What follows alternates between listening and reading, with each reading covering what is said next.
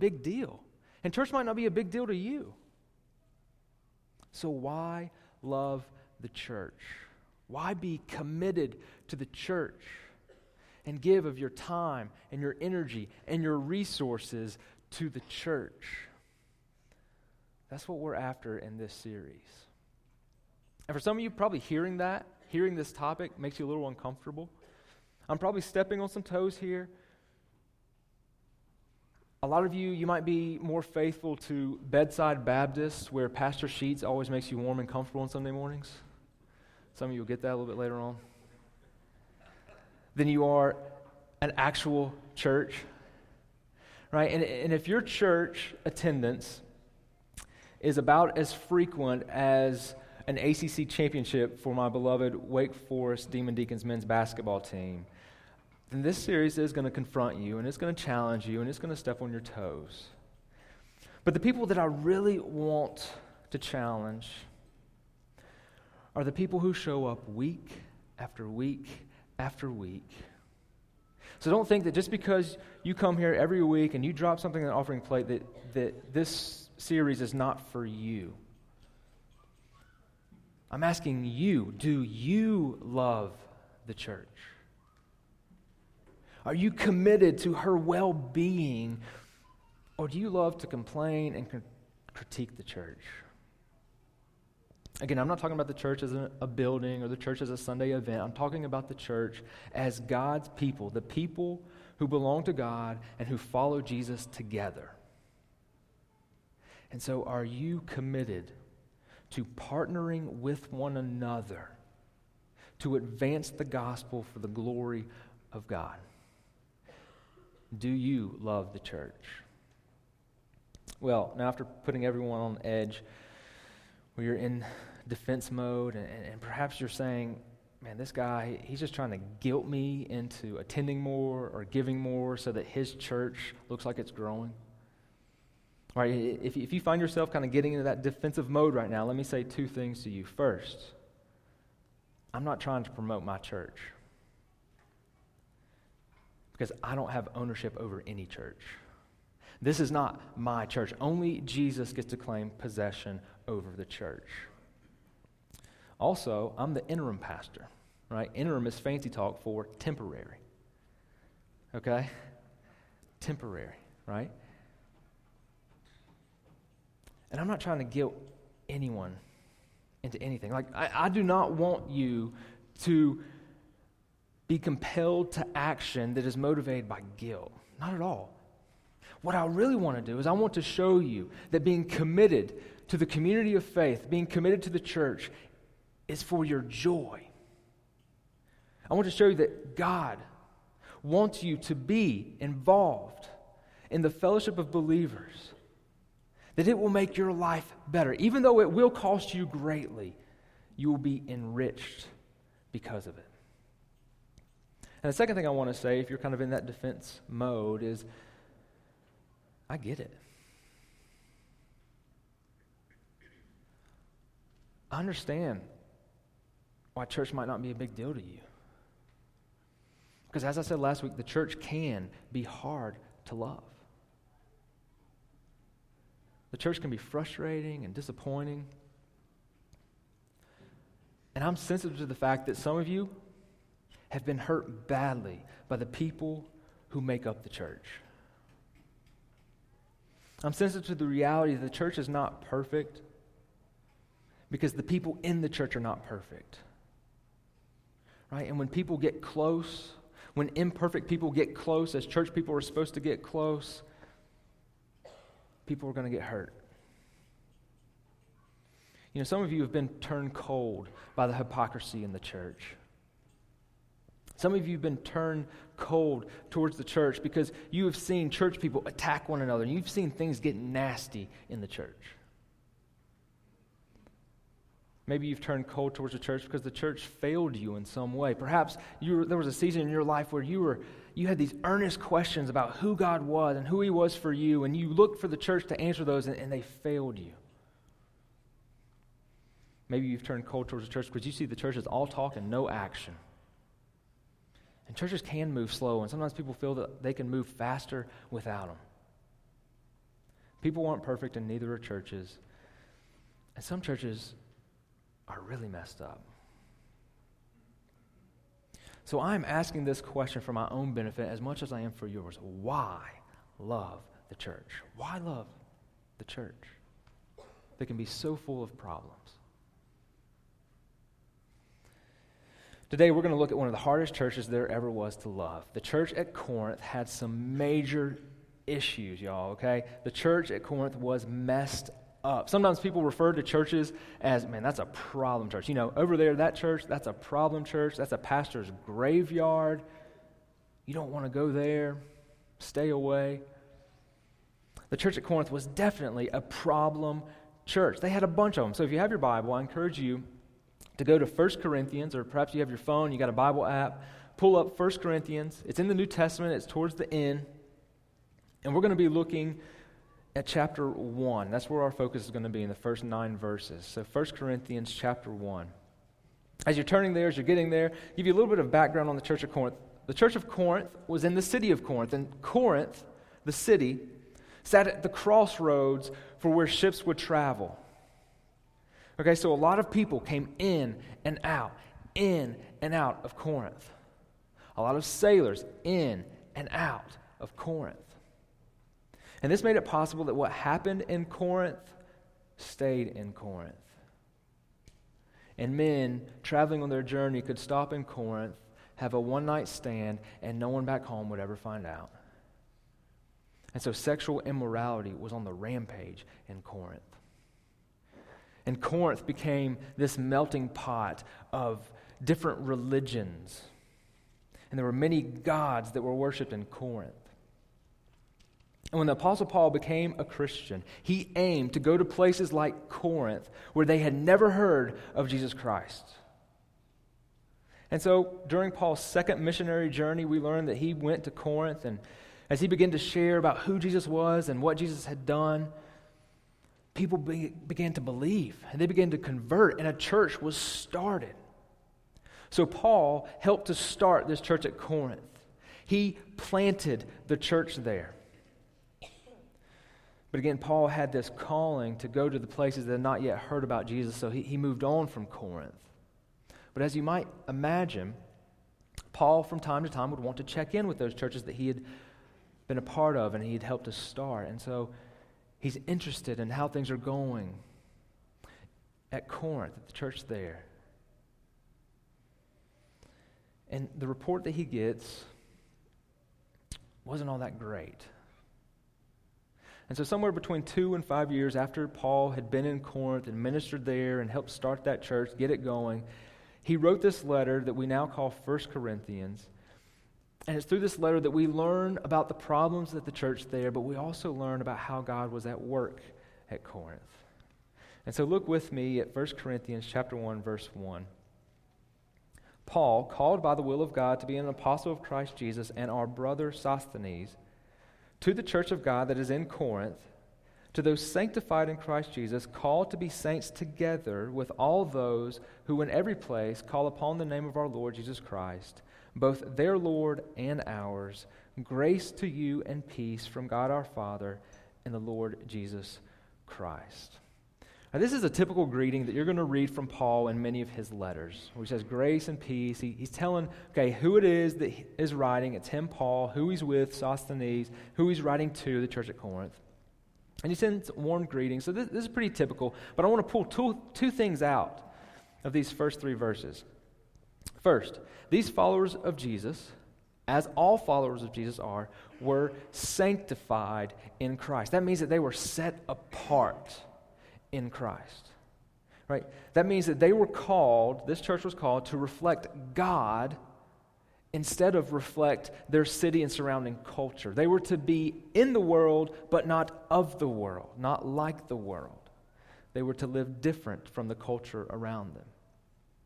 But we'll learn in just a minute that they were failing at this. The second thing I want to point out, just tag this, is that Paul is writing to one particular church. Okay, so in the Bible, church is talked about in 2 ways. In one sense, church is talked about in referring to all of God's people in every place across all time. That's what you might have heard referred to as the universal church, capital C. All of God's people across all of time. The other way to talk about church in the New Testament is to talk about specific local group of believers who gather together, live in close geographical proximity to one another. That's known as the local church.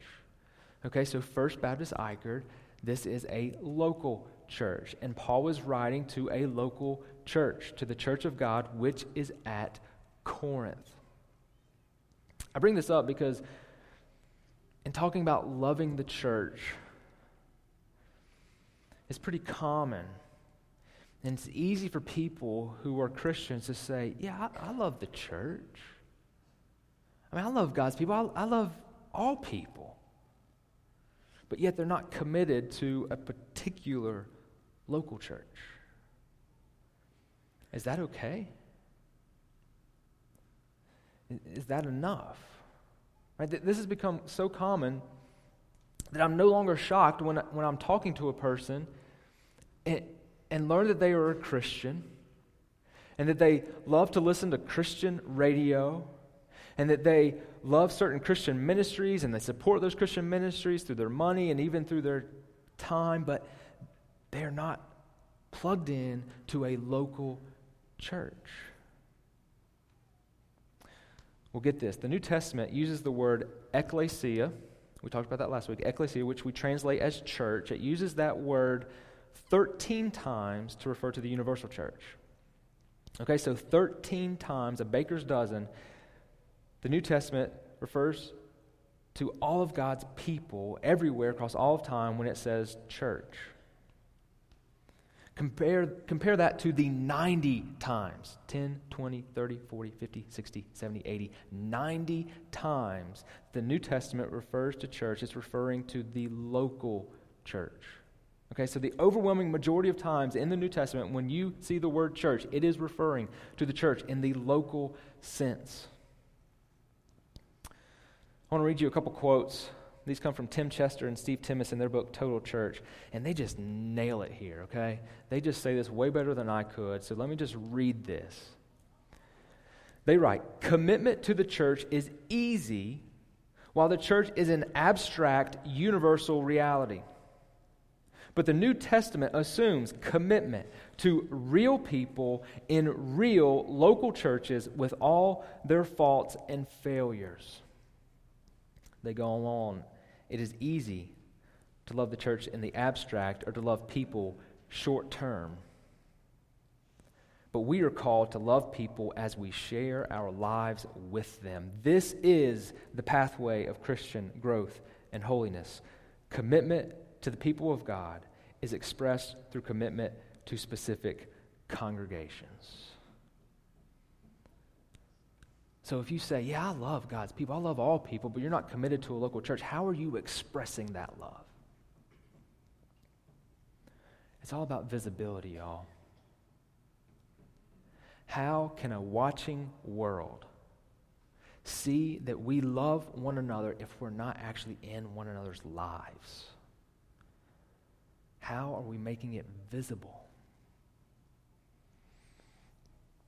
I want you to know that I've benefited from many pastors over the years who I've never even met, right? Pastors on East Coast, West Coast, who we can tap into their ministries either online or on the TV. And two of those men that I've been influenced by and have benefited from are two men a little bit closer here in North Carolina, and so I imagine that they have pretty big influence, maybe in some of your lives as well.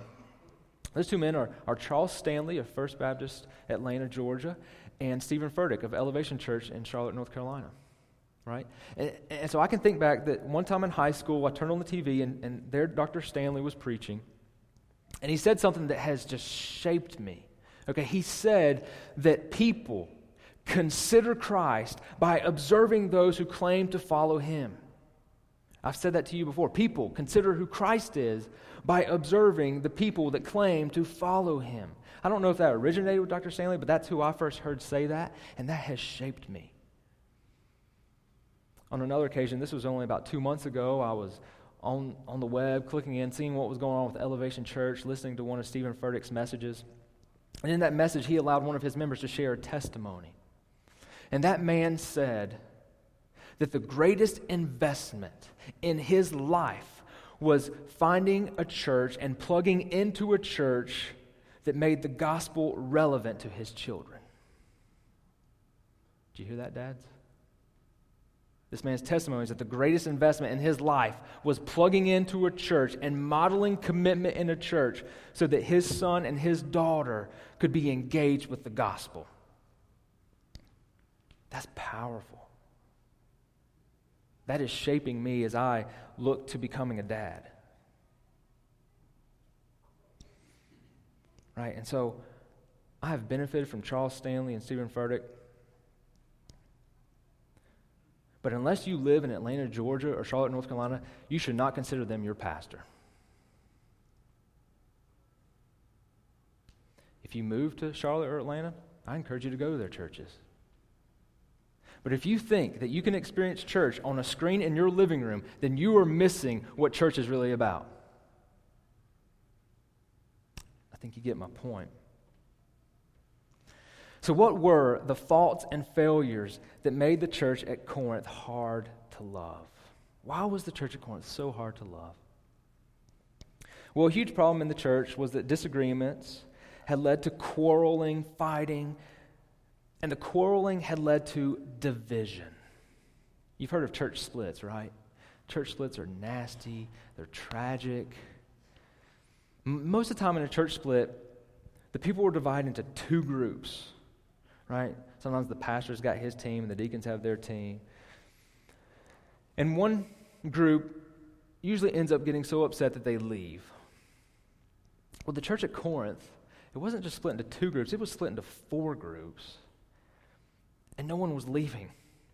So they just kept coming together and kept coming at each other. And it was nasty. It was terrible. And Paul deals with that head on in the first 3 chapters of the book of Corinthians. But that wasn't all that was going on in Corinth. That wasn't the only problem. In chapter 4, verse 18, we learned that there were some who were arrogant in the church at Corinth. And God hates arrogance, okay? Arrogance is bad. Arrogance is an offense against God. And even today, when someone calls a person arrogant, it's usually along with some choice words, right? No one likes being around an arrogant person. And God doesn't like it either. He despises arrogance when it infiltrates into his church. Well, then in chapter 5, it gets really bad. We learn that one man in the church at Corinth was sleeping with his father's wife. Now, we don't know if Paul was trying to soften the blow and say this man was actually sleeping with his mother, or if he was, and it's probably more likely that he was sleeping with like his dad's second or third or fourth wife. But either way, Paul's like, even the pagans would not stoop that low. Okay, even the pagans in this sexually immoral city would not go that far. And here the church at Corinth was arrogant and boastful. In chapter 6, Paul tells that they need to stop dragging one another to court and suing one another. So can you imagine being at the church at Corinth? It's like, hell, hey guys, Bible study is canceled tonight because I got to take Deacon John to the courthouse and sue him. Hey, come watch. It'll be great. Right? That would be a terrible church to be a part of. In chapter 11, we learned that the people were getting drunk at the Lord's Supper. Right? So when they were supposed to be commemorating Jesus' death on their behalf, they were getting sloshed. Furthermore, while half the church indulged in excess, the poor in the church were going without any food. They were starving. They were hungry. In chapter 15, verse 34, Paul says that they've been keeping bad company. So they prove the maxim that bad company corrupts good morals. Right? We've seen that their moral compass was just off. And part of the reason was because they were allowing the wrong people to influence them. Paul even goes to say that some of the Corinthians who were claiming to be part of the church had no knowledge of God. They didn't even know God. So let me ask you, if you lived back then, would this be the church you'd want to be a part of? Would this be the church you'd want your kids to grow up in?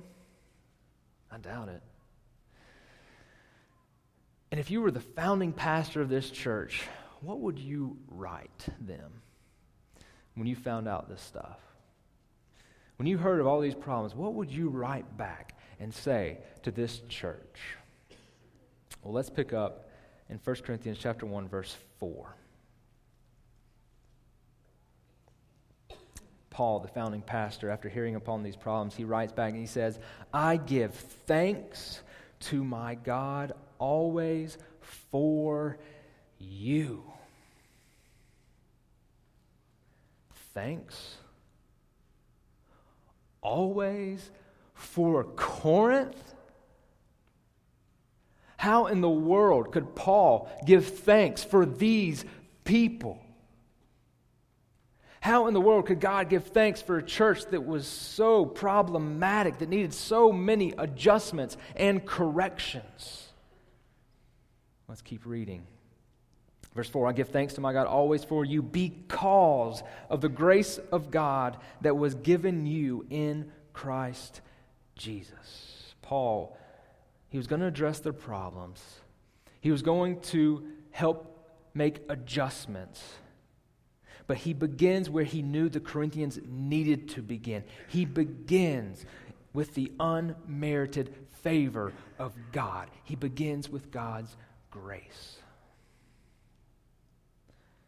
Paul's focus wasn't on the problems, but it was on God's grace.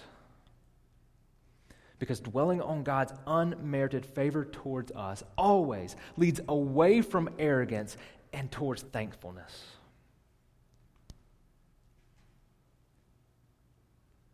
So where is your focus when you think about this church?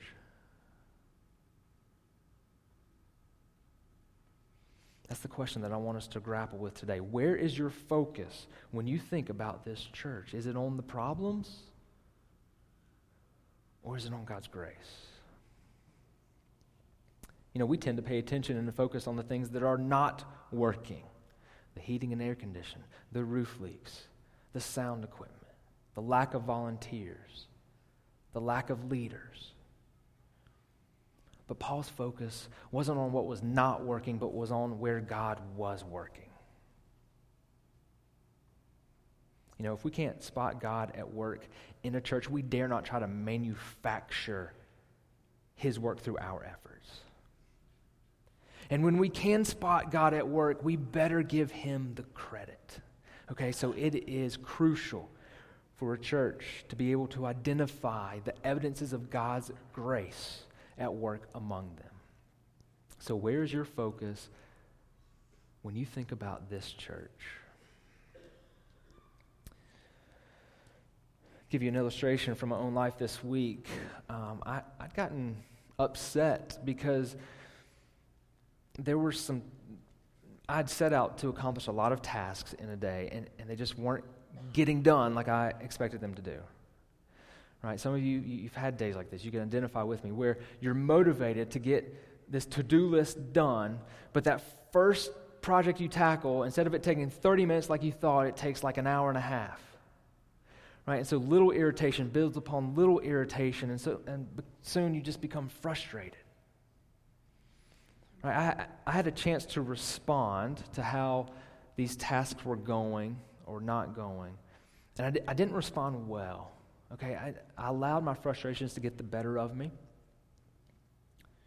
I wanted things to work like clockwork, and they just weren't. And so kind of my response was that I wanted to be just left alone, right? I didn't want anyone to just bother me, because really I just want to have a pity party. And the number one rule about a pity party is you can't invite anybody. As soon as a friend shows up, the pity party's over. Well, where this led was that the person closest to me, my wife, took the blunt of my frustration. Okay? And so I was very rude to her. I was not a loving, serving husband to her in this moment. Yet even in my rudeness towards her, she wanted to help. Now, me and her, we can easily look back on that evening and we can see my sin as the problem. And it was, and I don't want to minimize that. It needs to be dealt with. But where are the eyes to see where God was at work in that situation as well? Where are the eyes to see God's grace? You see, at the same time, I was wanting to distance myself from Lindsay because sin turns us in on ourselves where we are only focused on ourselves. Lindsay was pursuing me. She was demonstrating to me the character of God because God pursues. God invites. God draws near. And so it was an evidence of God's grace in my life when Lindsay was reflecting Him by offering to help, even when I was wanting to push her away. So do you tend to only have eyes that see the sins and the problems of others? Or do you have eyes to see God's grace at work? To be honest with you, I used to think that I was a discerning person because I went to places of higher education and I learned about theology. And so when a pastor would go into a sermon and he would stray from the meaning of the text, that would flash on my radar. I said, no, that's not right. When the church was doing something that I didn't think methodologically fit with the gospel, I was like, no, wait a minute, that's not right. I thought I was discerning when really I was just being critical. True discernment is the ability to see where God is at work. And that's hard to do. That takes training. That takes special eyes to see. And so right here in the middle of this message, let's just pray. Let's ask God to give us the ability to see His grace at work. All right? Father, help train us even now to see where You are at work in our midst. Train us to see the evidences of Your grace as we see how Paul himself was focused on Your grace. Amen. All right, so now let's pick back up in verse 5 and join with me as Paul himself begins to focus on where God's grace is at work in this church. Here he unpacks what this gift of grace entails, and he says that in every way, you, church at Corinth, were enriched in Him in all speech and all knowledge, even as the testimony about Christ was confirmed among you, so that you are not lacking in any gift as you wait for the revealing of our Lord Jesus Christ, who will sustain you to the end, guiltless in the day of our Lord Jesus Christ. Paul doesn't say that God has given this church a few things, but he says that God has enriched this church in every way in Christ Jesus. That's a bold truth. But then Paul gets specific. He doesn't leave it as God has blessed you, but he actually points out two specific blessings that God has given them. These blessings that he highlights are speech and knowledge. Okay, so in the church at Corinth, there was an evident measure of God's grace in their speech and in their knowledge. But what's interesting is that throughout this letter, Paul rebukes the Corinthians because they had misused these specific gifts of speech and knowledge. Remember how I said that they were arrogant? They had used their knowledge of God's love to puff them up.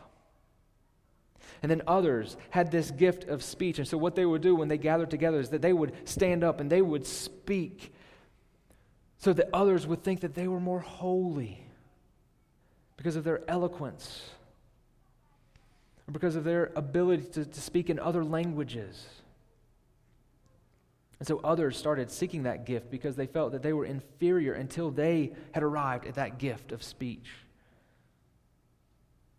So here we find a common warning throughout Scripture. And that is that we must be careful to use God's gifts in a way that honor Him. We must use God's gifts to honor Him. It's so easy, for instance, if a person has the gift of leadership, to think that they are more important than those who do not have the gift of leadership.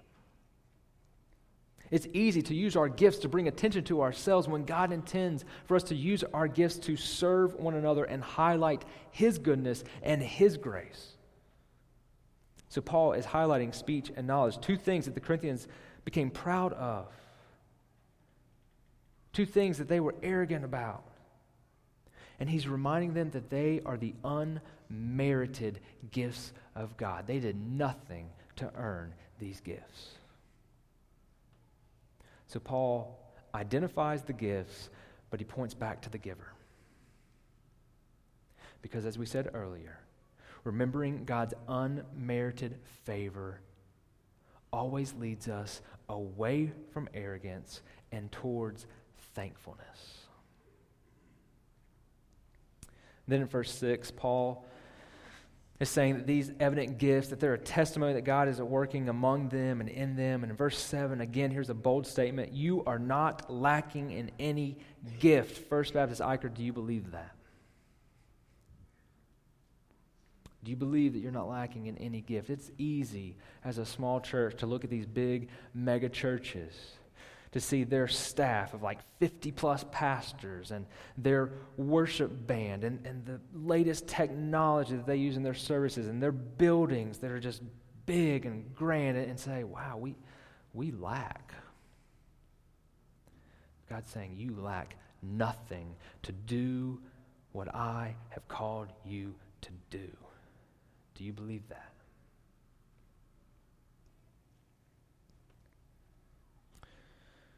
But just because a church doesn't lack in any gift doesn't mean that that church has arrived, doesn't mean that that church is complete, is finished. There is still a yearning. Look back at the end of verse 7. It says, as you eagerly wait for the revealing of our Lord Jesus Christ. Jesus is coming back. Jesus is coming back to gather his church, and it's going to be awesome. Right now we experience his gifts, but then we will experience him. This reminds me of the storyline of so many classic romantic novels where guy and a girl, they fall in love, and then the guy goes off to war. Well, imagine that couple married before he left for war. While the man is away, while the husband is away, they would write each other letters, and those letters would be very dear. They would be treasured. And while the husband was away, all of his belongings would be in the possession of his wife. So all of her needs were actually cared for. She has a home, a roof over her head. She's got clothes. She gets the money from her husband's service in the military. But she is yearning for her husband to return home. You see, the gifts are only to remind us of who the giver is. The gifts are to teach us that God is generous, that God provides for his people. But what we really long for is not just the gifts, but the giver himself. And one day, the giver will come, and we will be united with him. Now, before we read verse 8 again, I want you to think about all the problems in the church at Corinth. Think about all those problems we talked about: getting drunk at the Lord's Supper, sleeping around, fighting, arrogance. Think about those. Those problems caused by sin. And where's their hope for a church like that? Now, verse 8. Christ will sustain you to the end, guiltless, in the day of our Lord Jesus Christ. Guiltless. No church is perfect because people aren't perfect. I'm not perfect. You're not perfect. We have all failed to live up to God's standard. You see, God has given each of us life. He is the creator. He is the author of life. He's given you your life. And he expected you to live a certain way, but we've all failed. We've all failed to honor the giver with how we've used his gift. Because we've all lived for ourselves and for our own glory. Romans 3:23 says that we've all fallen short. And we get this because we all fall short even of our own standards. I fell short earlier this week of my standard of a productive day. But here's the good news that the Bible tells us, that though guilty as we are, Christ will wash away our guilt. Christ will wash away your guilt if you placed your trust and hope in Him. But some of you are trusting in the fact that you're a good person, and you're hoping that that will get you into heaven. There's not a chance. There's no way that that's going to get you in heaven, because to get into heaven, you would have to have been perfect, and there was only one who was perfect, and that was Jesus. And Jesus came to this earth, He lived a perfect life, and at the end of that perfect life, He laid down His life on your behalf to pay for your wrongs, to wipe them away, to give you a clean slate, to make you new.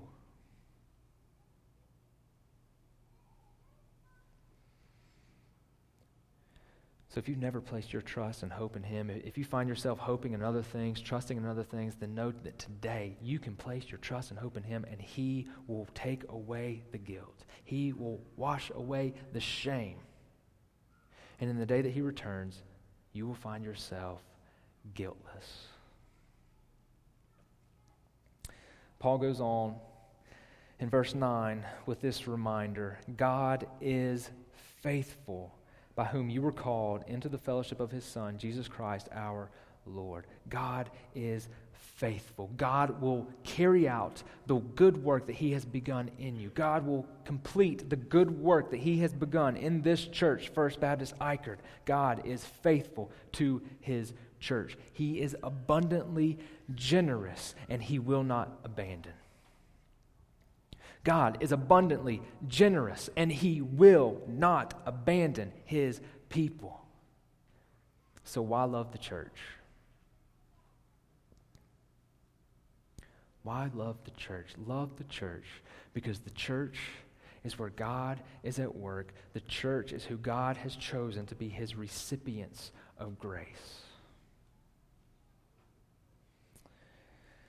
In 1 Corinthians 3:9, Paul tells the church at Corinth that you are God's field.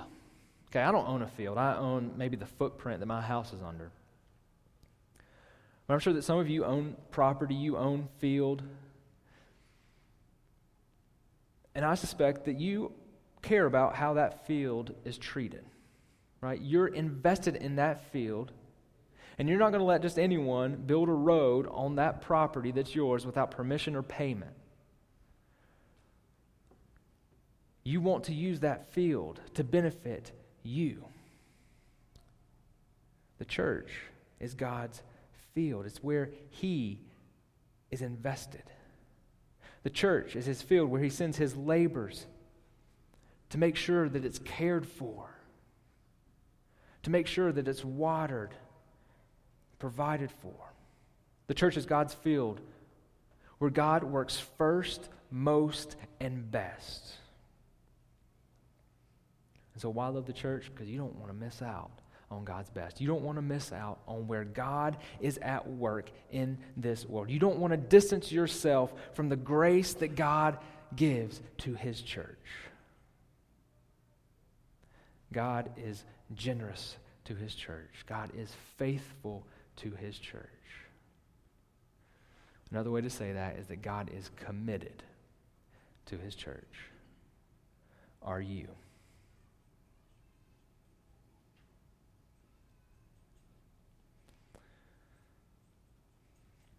Christy, praise team, why don't you guys come on up here? We're going to transition to a time of response.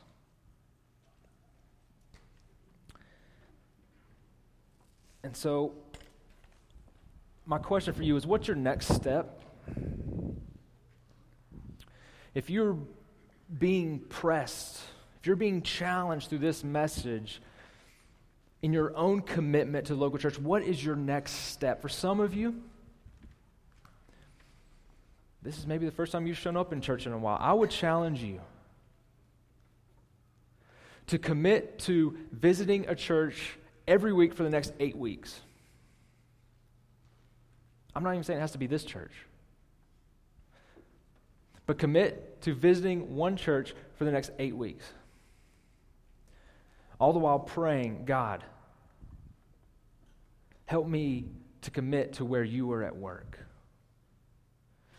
Maybe your next step is to, when we finish here, turn to the next person and say, hey, which life application group are you in? Because you come here to the main services on Sundays and then you get in your car and you drive away. Your next step is to go to a life application group, our small groups where you can really connect with people. Right? What's your next step? Use this time as we sing. Go ahead and stand. Use this time to make that commitment to God of how He is pressing you on this issue. The first step is always to commit yourself to Him, to give your life to Him. If you've never done that, that is the ultimate first step. And so if you have questions with that, I'll be here. I invite you to come and ask me your questions. Let me pray for you. And then when I get done praying, we're going to sing and you make these commitments. Father God, I pray for these people who are your church. Father, I pray that they would desire what you desire for them and that they would commit themselves to loving and growing in the community of believers that you have provided for. I look forward to our time together. My wife is coming. She's en route. And so I'll get to hang out with you guys later. Kenny? Our deacon of the week for this week is Brother Jimmy Hips, who is gloating over all the Tar Heels, which, Robert, I did not gloat this morning. So I love you, brother. Love you. That'd be Jimmy Hips. His numbers are there, and I'm sure that he'd love to serve you this week. Also, I'd like to call attention to all of our FBI ladies. If you'd like to join a Bible study with our new pastor, Michael will be teaching New Testament 1 and 2 this spring at the Biblical Women's Institute at Southeastern Baptist Theological Seminary. Classes are online, and they're only $25, but you need to register soon. Also, I'd love to invite everyone to stay after life application for not only good food, but for celebration of life. Celebration of life of Drew, celebration of the life of our church that God has done through Pastor Brian and Lindsay. Miss Paula asked me to remind everyone that today is the last day if you would like to sign up to go to the ACC Women's Basketball Tournament. Apparently that is open for males too, because my son wants to go to the women's tournament. Is that my kid? Yeah, I guess so. But please see Miss Paula if you'd like to go that. And also this message is for Chad Crisco. He wanted me to remind everybody that just because our pastor search team is finished with its job, that our leadership team is not finished. And so he wanted me to call attention on the very back of your program that the leadership team is listed there. And our time of prayer for those guys continues. And so if you'll just take that home and put it somewhere where you can find it and just lift these guys up in prayer. Christ is our ultimate leader. Just because Pastor Michael's coming in a few weeks, that doesn't mean that the leadership's team, their job gets any easier. They'll continue on, so continue to lift them up. And does anybody else have any announcements that I didn't know? Brother Ned. March 8th and 9th, we're doing youth barbecue. It's just 6 weeks away. We'll start planning on having y'all plan. We will be living on Friday for lunch, so hopefully we'll have tickets for you. Yeah, Michael will have tickets next Sunday. Hopefully they'll start handing out their things for you to buy barbecue. I have to do this week. Okay, if we have nothing further, then please, if you don't have a life application group to go to, see me. You can come with mine.